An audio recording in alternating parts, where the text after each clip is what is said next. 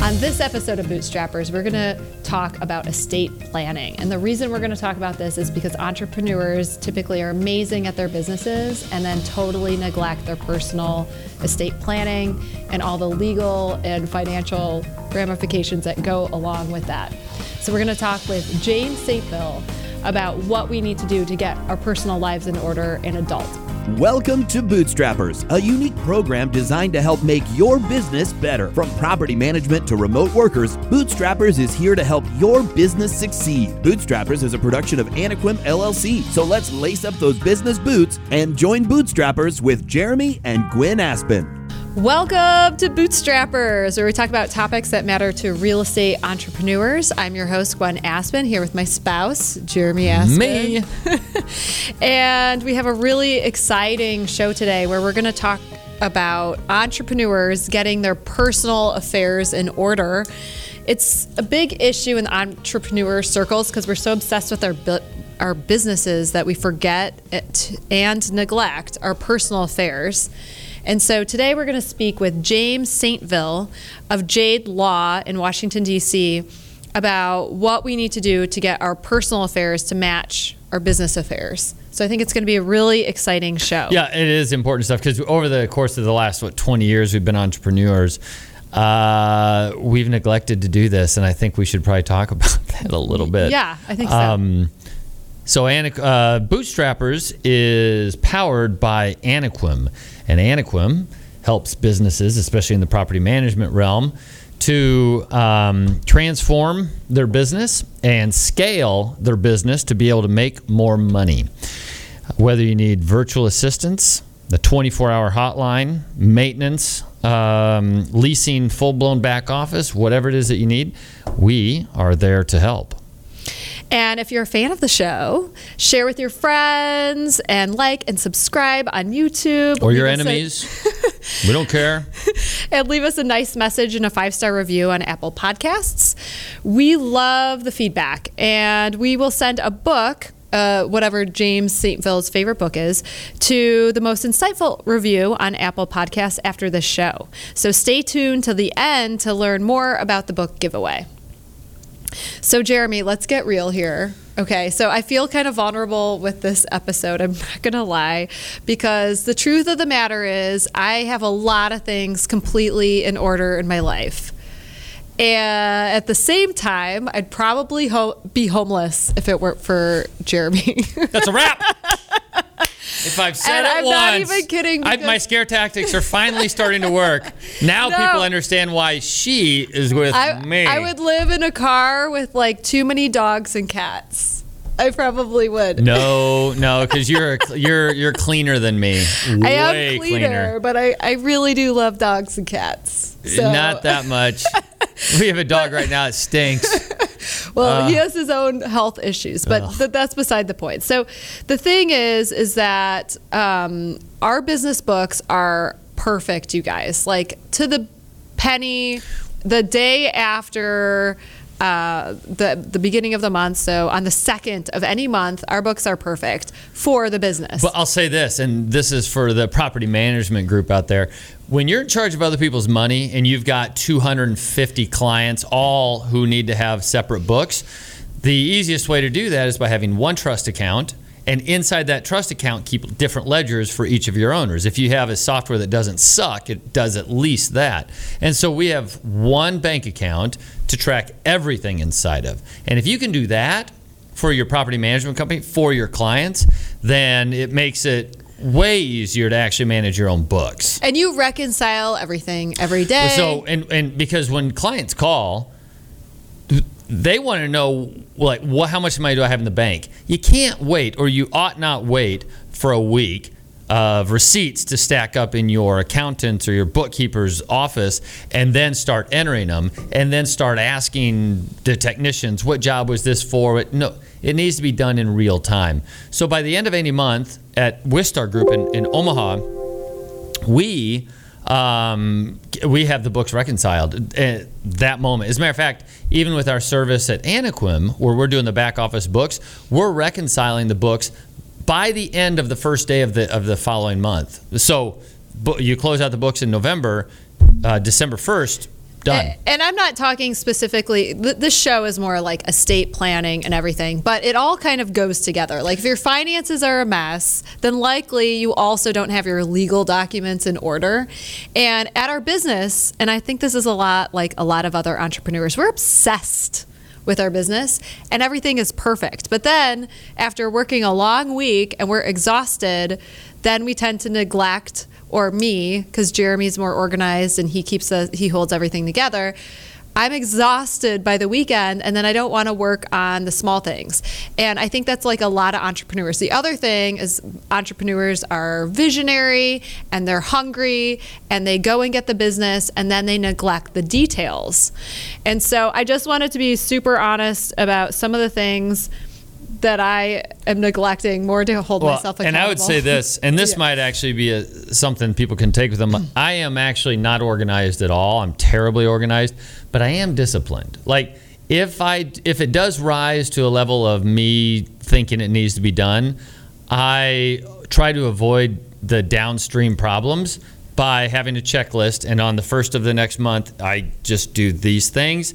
And it's done. And that makes it so much easier. So it's so funny in our relationship because I'm organized with like my calendar is perfect and my time management at work is amazing, but my legal documents, my finances, generally speaking, except I did do everything on this last weekend because my New Year's resolution for 2021 is to be organized. But generally speaking, it's messy, and you're the opposite. Like your time management may not be like perfect in your calendar. What?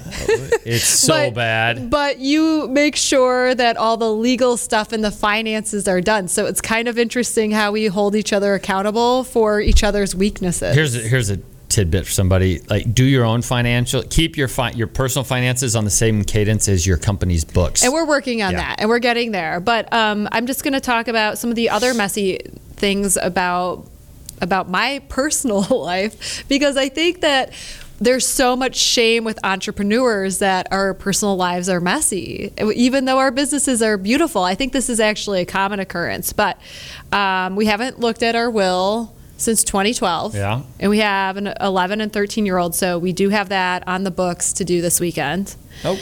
I have on my list of things to do, I have the title is all screwed up on our Michigan house. I don't even know if I told you this, but the title is super screwed up on our Michigan house. Really? For me. You're on it. You're fine. For the house or for? For the house. Uh-huh. So I have to fix that document and get it notarized. Ooh. I know. And then another thing that maybe I haven't told you. Hey, so if something happens, it goes to me. Yeah, it would anyway. It would anyway. But okay, so the other thing is that my Nebraska financial interest statement, which I have to do because I'm on a board for the state of Nebraska, it's a year overdue. Oof. Okay, well, get that done by the time this airs because I'm going to do it this weekend, but I'm just saying, I'm being really honest. So that financial interest statement was due pretty much a year ago. So I'm pretty sure I have a fine somewhere, and it might be in the state of Nebraska because I haven't done it. It makes me look sketchy, even though I have nothing to hide. I just didn't do it yet. So anyway, I'm being really honest here because I think entrepreneurs, I'm pretty sure, my hunch is that I'm not alone here. What do you think? I'd be curious if there's who is not alone. Leave a comment because I kind of feel like maybe we are the only ones that suck this bad. No, because we do have a lot of the stuff. It's just old. We have to go find it, and we've got to get it organized. We have the best of intentions. Best of intentions, but we're baby. so busy with our business that we totally neglect our personal life. And then here's the thing. Here's the irony of it. Why did we even start these businesses in the first place? Like, what's our whole purpose in life to leave a legacy. To leave a legacy and be like great parents to our kids. Like that's our. And we want to be a pain in the ass to our kids when we're dead. No, so that's the irony of it. Is like everything we do is to make sure that our kids are fine, right? That's why we own businesses. That's why we've done what we've done. And then when it comes down to it, though, if we don't have these little details in order, we are making their lives miserable, or whoever is in charge of them, if we die like tomorrow, we're making their life miserable unless all this stuff is really organized.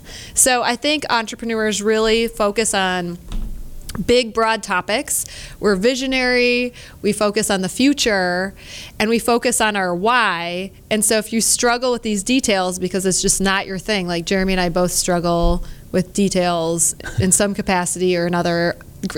Thankfully, they're in different areas so we can balance each other out.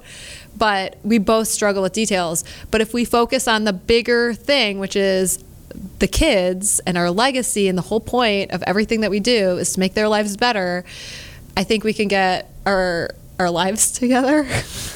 Yeah, well, that's the goal. Well, yeah. Get it together.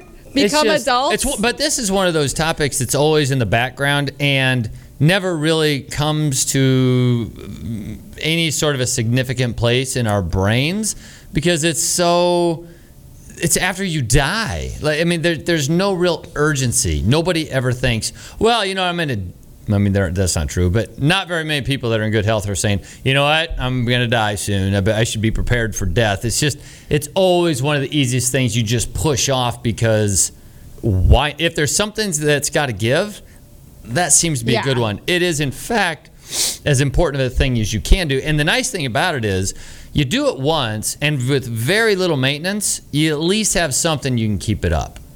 Yeah, I think that's true. So I'm excited for this episode because we're going to get into all the things that somebody needs to be an organized person who's adulting. Adulting. I hate that gerund. Well, yeah, my generation likes it. Yeah, I guess. Yeah, I've been adulting for ever since I've been an adult, turns out. So this is the perfect segue to talk to the expert. So we're really lucky to have James Saintville, who is an estate planner, helping us out today. Hello, James. How are you this morning? Hello. So does everybody? Glenn, how are you? Does everybody call you James, or do they call you Jim or Jimmy or? Just James. Okay. That's it. Very simple and straightforward. So, James, you're the principal of Jade Law, and you're based in Washington, D.C., but you also practice in New York and New Jersey, and you focus solely on estate planning. Is that correct? So I don't practice in New York. I am barred there. Okay. Eventually, maybe I will, but I do have an office in New Jersey as well. Fantastic. Okay, so can you first just make us not feel bad? We already talked about what a hot mess I am in terms of my personal life and having all my ducks in a row. Is this common for entrepreneurs to struggle in this area? It's definitely, and it's not just for entrepreneurs, so you shouldn't feel bad at all. Plenty of people actually struggle getting all of their legal affairs together. And in fact, estate planning is one of the main areas people struggle with because a couple of reasons. One is like many Americans are so engrossed in their work and they continue to strive and reach their career goals, whether it's within an organization or running a business themselves. And that drive is great. But people don't stop to think about what happens if something happens to you or to your family and you lose your income or and all the assets you've accumulated. That's just one area. And the other thing is, in addition to that, it's very difficult for people to kind of just face the reality of their mortality. Yes. People don't want to think about death. We are and weird so that way. It's a very hard topic to approach. People just think they're going to move on with their career and keep going. We are all Superman and we're going to keep going, but that's not the reality of life. Yeah, and then at some point we're just dead. It's like a mix of Exactly. Too late. I feel like Americans are overly optimistic. And we literally never talk about death. Actually, we were talking about that at my book club yesterday. Oh, really? Yes. It's like we avoid it at all costs. And then the thing is, Well, it's definitely true. James. It's true because a lot of people will push it aside. And some people do actually think about their estate planning, but they say, oh, I can get to that. I'll do it later. So, and then they continue to kick the can down the road. I think that's kind of what happened to us because we've been through this process before, but for the life of us, we can't figure out where anything is or even what we had intended to do. I know. It's really embarrassing. We did it in 2012 and then we totally forgot about it. And now we have to look at it again. But my question is, okay, so for people who are total disasters, just what are the documents they have to have? So I would say not just for people who are total disasters. At the base level, you should at least have a will, powers of attorney, and medical directives. And if you have any children, any minor children specifically, I would encourage people to do a designation of standby guardian. If you want me to, I can elaborate on why this designation of standby guardian is an important document. Yeah. Well, if we can go through let's start with the will. So what are the main things that people have to have in their will? Because a lot of people are just going to go, I got to do this. It's, 2021 is around the corner and I got to get my stuff together. And so is my impending death. And so I'm just going to go on LegalZoom and create a will. Oh, right? That's a good one. So tell us why we need to actually get a real attorney and what needs to be in the will. So a will basically is just a simple document that kind of just controls the distribution of your assets. Where do you want your things to go after your death? But it's more important than that. It names the representatives that you want to who can financially handle the situation when it comes. So who's going to be able to collect all of your assets, who knows who's financially capable in order to make sure that all the debts that you owed, all your creditors are paid prior to making distributions to your beneficiaries. On top of that, how are you distributing these assets to your beneficiaries? I know you two have small children. Well, with your children, there's something called the Uniform Transfer to Minors Act, which you cannot give a child who's under the age of 18 $1 million. That's not how it works. It would end up in a custodial account for that child with some kind of guardian or custodian making the distributions to that child as necessary. Whereas as parents, if you want more control over that, you can name a trust for that child and you can have that trust terminate when they turn 25, 35, or you can have it continue for their life. And there are some reasons to do that as well. There are some protection issues that you can cover within the trust as well. So it's kind of giving you that flexibility to make these decisions and make sure that all of your ducks are in a row. So that's basically what the will does. If I went on LegalZoom, why is it going to suck? Why is it a bad idea? So with LegalZoom, you don't get paid. I mean, no, I'm just curious. I'm sure they're missing some components that are super important. Yes. So LegalZoom and other do-it-yourself, because LegalZoom is not the only place. There's Rocket Lawyer and all these other things that you can do it online. But one, they can lead to some ambiguities in which are ripe for contests. And two, there's certain nuances of the family dynamic and things that those types of fill in the blank forms do not cover.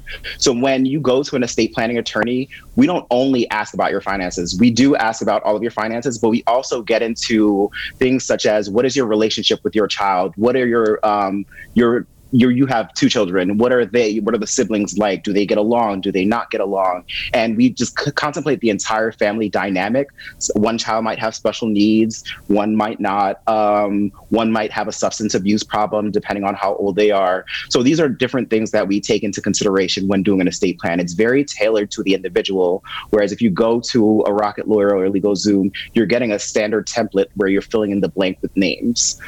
Yeah. And that's really, if we're thinking about the broader discussion, which is the only way I think you're going to get entrepreneurs to really get this done is okay, what's the why? The why is to fulfill the legacy that you've worked your butt off creating and making sure that your kids talk to each other after you're dead, right? If you're really thinking about what we're after, that would be it. And so if you don't plan your will correctly, everybody's fighting and no one talks to each other anymore. How often do you see that? Exactly. That comes up all the time. One, if you don't have a will, you're going to die what's called intestate, which what happens when you die with no will or intestate is each jurisdiction, which I'm using jurisdiction, it's a term for states. So each jurisdiction actually has laws on the books of where your assets will go, and every single jurisdiction is different. So it's just wherever the state decided that's the best place for your assets to go is where it's going to go. So you're giving up control. What's an example? Is that formulaic, or is it just that somebody that's in charge says no? They'll do case by case, literally. I will say it's formulaic. It's just written in. It's state statute. So I can give you an example that many states will say everything will go to your spouse if you're married. There are certain states that say, no, only a portion will go to your spouse if you're married and a portion to your kids if you have children. So they're very different. And it all goes off of who's left when you pass away. So if you have a spouse, if you have children, a girlfriend, if you have parents, if you... What's the girlfriend allocation? That can come in as well. So these are all things to consider. So for an example, I know if you are a parent in DC and you pass away with a child and a spouse and 2 children, and you die, whether you die in DC versus whether you die in Virginia makes a difference in where those assets go. And it's right across this one, it borders DC. Oh, weird. So it's interesting just seeing how the different jurisdictions say where things go versus you actually taking control and making the affirmative step to say where you want your things to go. Wow. Okay, so we need to review our will. Yeah, well, we are. Actually, I printed it last week and gave it to Gwen. Because we're going to get... Which I think is where was the genesis of this show, because we read it and we're like, geez, what the... How? Okay, let's reorganize this. Like, one of the things we had was after the kids' school was paid, college, then it went to our favorite charity. All the rest. And we were like, okay, maybe we want to change that. We were a little bit too idealistic there. So you're leaving nothing to your children? We weren't. That's how... Yeah. We were like, money will ruin them. You get nothing. Which I think there's a lot of truth to that, but maybe nothing. Yeah. So we have to review that. But okay. But what if your children decide to go to school after undergrad? We had addressed that. Did you address it? Okay. Mm-hmm. Well, we have to review it, but that is a big reason why you're on here is because we were just chatting, and I was like, wait. Let's talk about this while we're on the podcast, because don't give me this advice now. Like let's do it in a podcast I will say format. Trust can be a great tool. Okay, so we should talk about that. And we screwed that up too. Well, I was going to say trust under your will. So after their college is paid for, you could put everything into trust and make it flexible to where if they have some kind of business inclination, that money from that trust can help them. It can be the seed money for them to start a business or to do something with their lives. So there are so many different aspects you can look at it from, and you know your children better than anyone else. So it gives you an opportunity, especially as your children grow up. You know their personalities, you know who they are as fully formed individuals, and you can make those decisions as you see best will fit them and will help them in the future.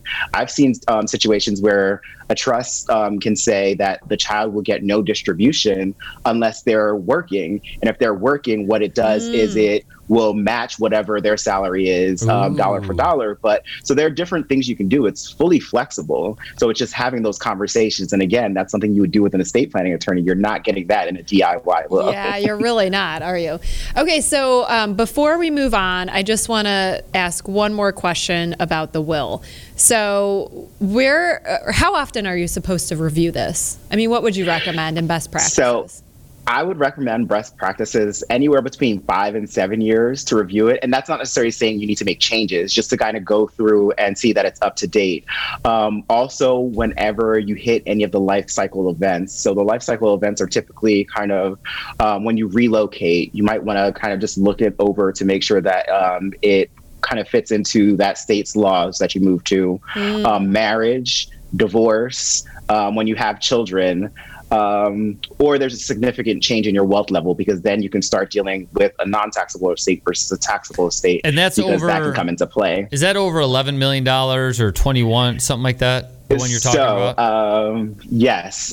Depending on where your wealth level is. The Jobs Cuts and Tax Act of 2017 actually doubled the estate tax exemption from $5 million to $10 million indexed for inflation. Per person. So what that means is currently, you have about 11.8 or $11.58 million per person in estate tax exemption, which for couples, that's about $23.16 million you can pass off. It's tax-free. However, So, and in 2021, we already have the numbers. In 2021, it's going to increase from the 11.58 to $11.7 million, which is about $23.4 million for couples.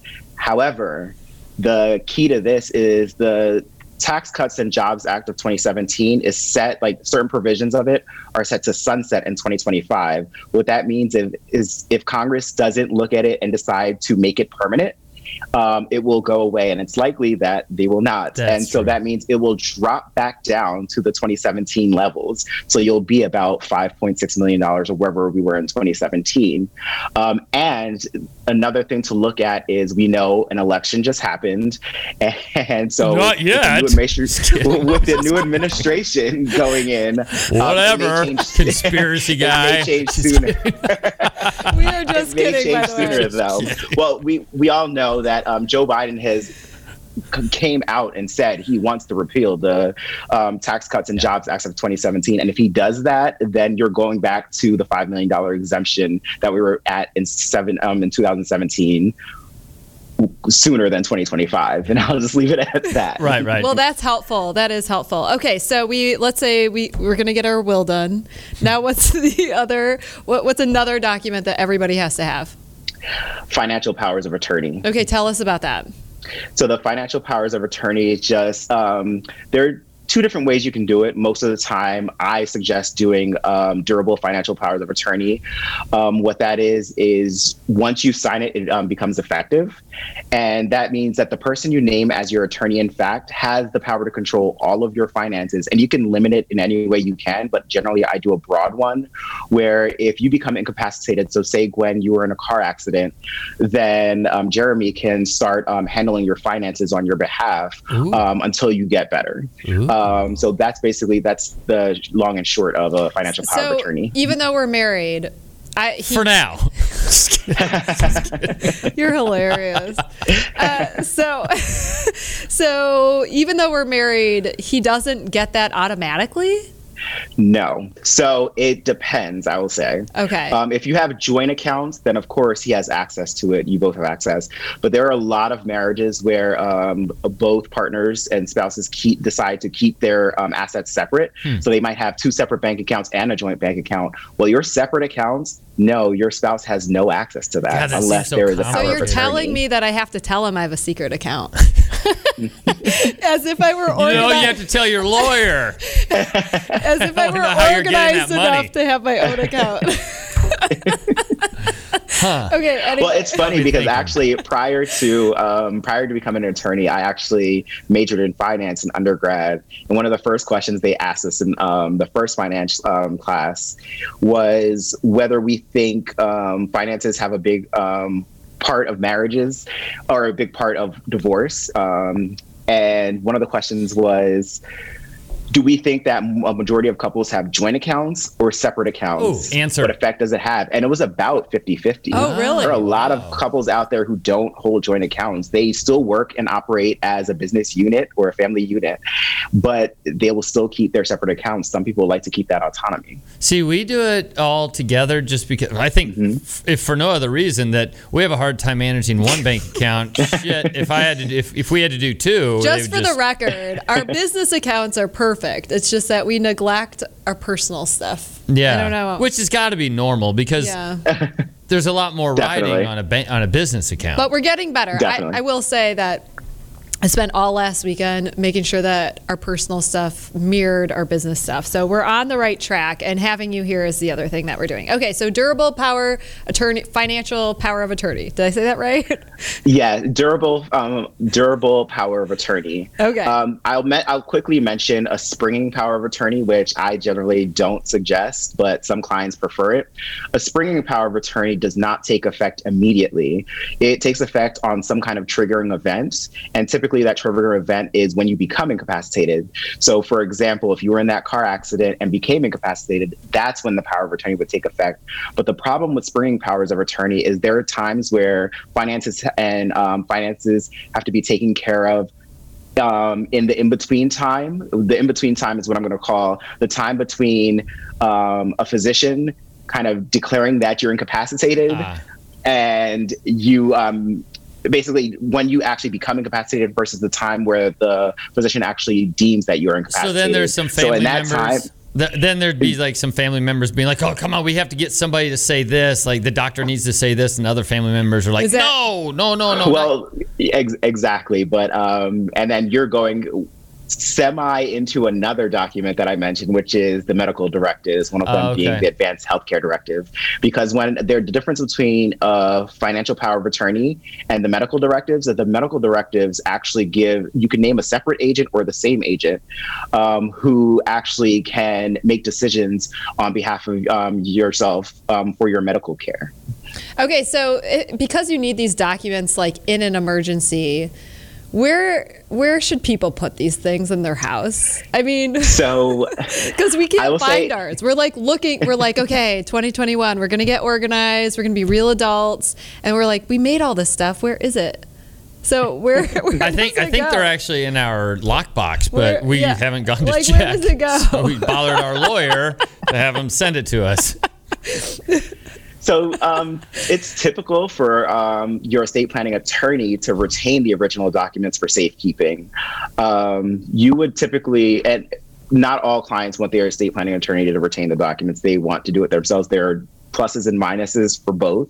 Actually, there's a major minus for not having your attorney hold on to it, because when you want to go to probate a will, which is the process when you go take that original will to the courts want the original. If you were to leave it in a drawer in your house and your house were to burn down or something were to happen, there's a presumption that you revoked that will. And so you could have died intestate even though you've already done your estate planning. So that's why sometimes it's important for the attorney to hold on to the original, but you'll always have copies of it, whether it's electronic or a physical copy. And so that copy, we always suggest that our clients keep them in like a drawer at home or something like that, and just let one of the representatives that will be serving on your behalf know that, hey, if something were to ever happen to me, just go to this drawer. And that's all you need to say, tell them. If something were to happen to you, they'll go there. And typically with all of the documents, especially the will, it'll have the law firm's name on it and contact information. So they'll know, I need to contact this law firm to figure out what's going on with the estate plan. And then the the attorney can take and probate the will. Potential Mythbuster thing here. Is it actually better? Is a handwritten will better than one that's typed up?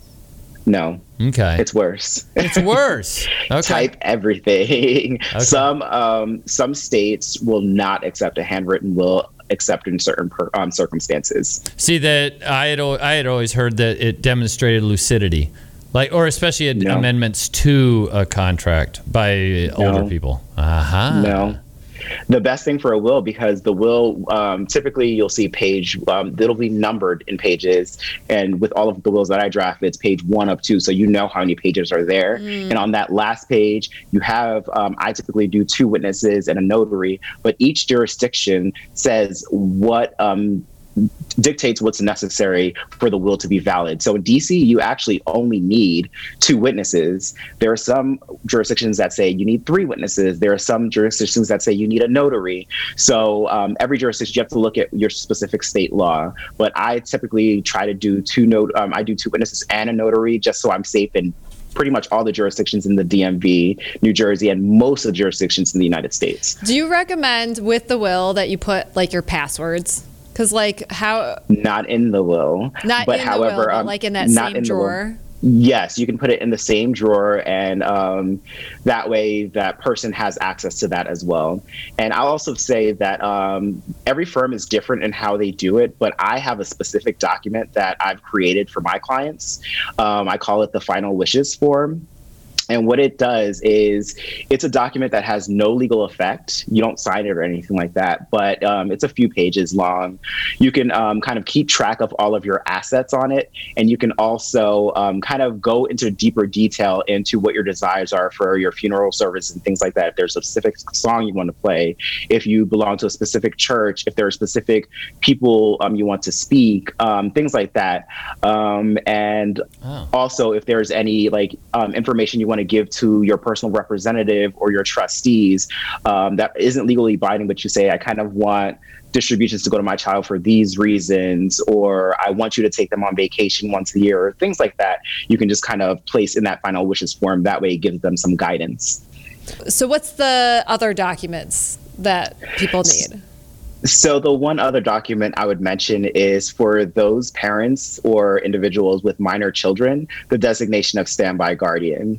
What that document is, it's important because one thing I had neglected to mention was under wills, if you have minor children, typically we'll have a guardian provision under your wills. So if something were to happen to both of you, who would you would like to be the guardian of your children?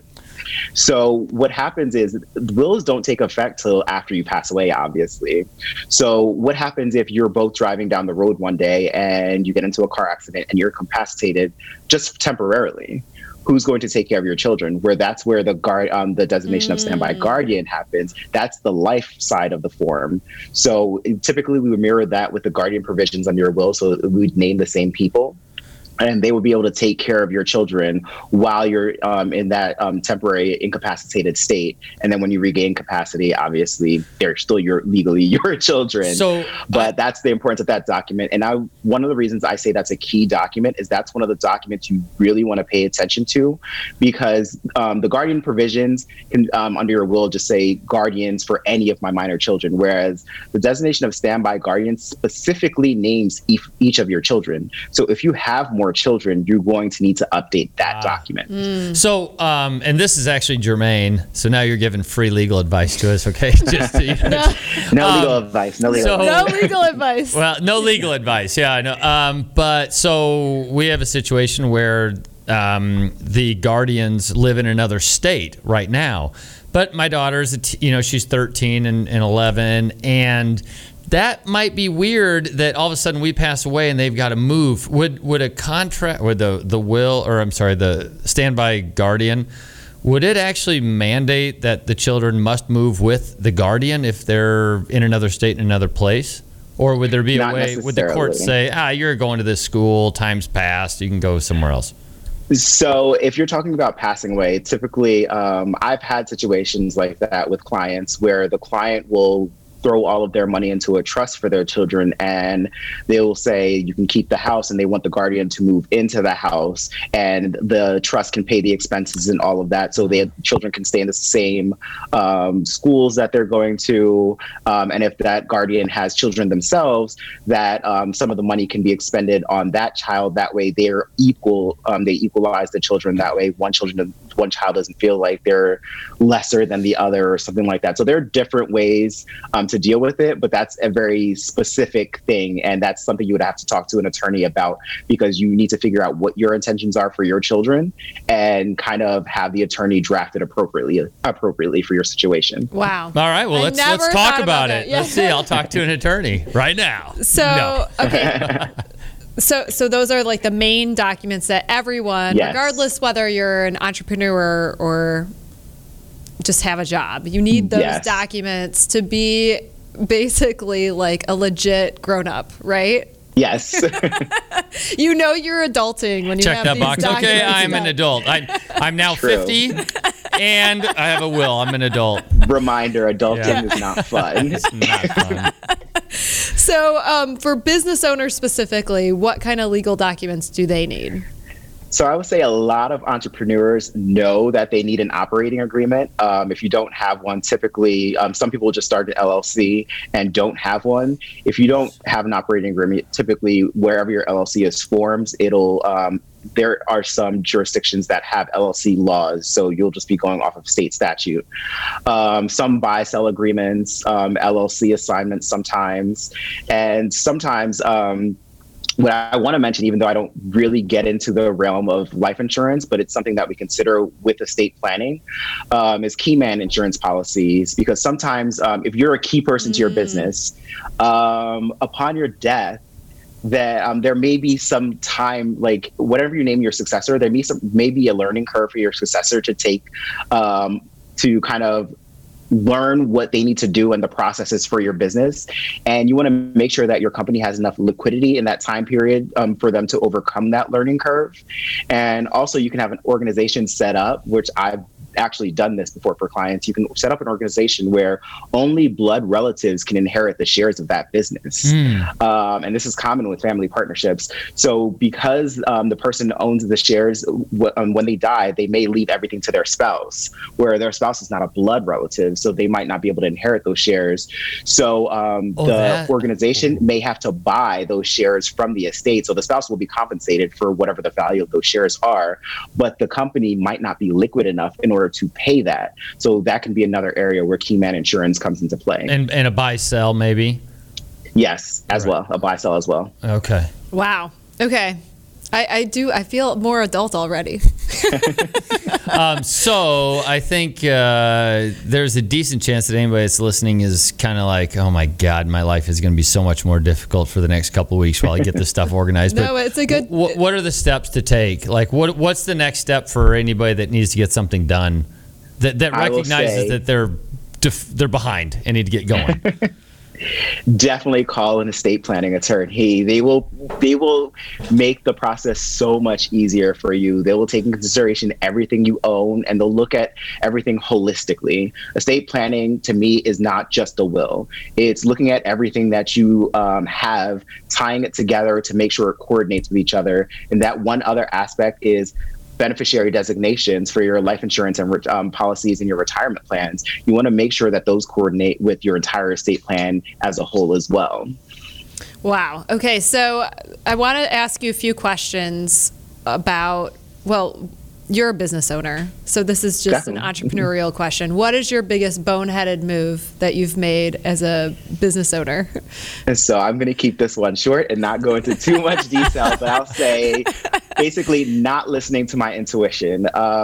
There's a time that I made a decision before that was financially lucrative. So that's one of the reasons that I was driven to make the decision. I thought this is going to be great financially, but my gut told me not to make that decision. So sometimes it's best to follow your gut and not just go with whatever is going to make you the most money kind of thing. So was it because making the more money, did it go against your values in general? No, it just was a headache of a matter. It wasn't worth the money. Exactly. Okay. Not worth my time or money. That is a good gut check before you make a big decision would be your advice. Always follow your intuition. You know what's right for your business. Awesome. And then what is a book that you would recommend to others? So most recently, I've been kind of delving into Jim Collins' Good to Great. Basically, the full title is Good to Great, Why Some Companies Make the Leap and Others Don't. That was such a pivotal book for me as well. It's like a classic, amazing book. So just for anyone watching on YouTube or on Apple, if you give Bootstrappers a 5-star review and a thoughtful comment, we will send you Good to Great by Jim Collins after the show. So, well, we want to thank you so much, James, for thank you, James. Appreciate it. Your, I feel like you've emotionally supported me through this leave. And the fantastic advice, because I think as people go and see their estate planner, they can kind of check notes and make sure it jives with what you've said, and they have more conversation topics to bring up as they get good. You're very welcome. Legal advice. Thank you so much for having me. So again, James is with Jade Law in DC, and you can find him on the website in the show notes. So thanks, James. Thank you. Well, have a good one. And next up on Bootstrappers, we're going to talk about what it's like to have an entrepreneurial family, and we're actually going to interview our 13 and 11-year-old on what it's like to live in a household where both parents run companies. Yeah, and we're going to tell them how much money they're going to inherit. So that's next on Bootstrappers. This has been Bootstrappers, a unique presentation designed to help you better understand how the world turns. Contact Gwen or Jeremy at hosts@bootstrappers.club or visit our website, anaquim.net. Be sure to subscribe to our podcasts on Apple, Google Play, Spotify, and our YouTube channel. Thank you, and join us next time for Bootstrappers.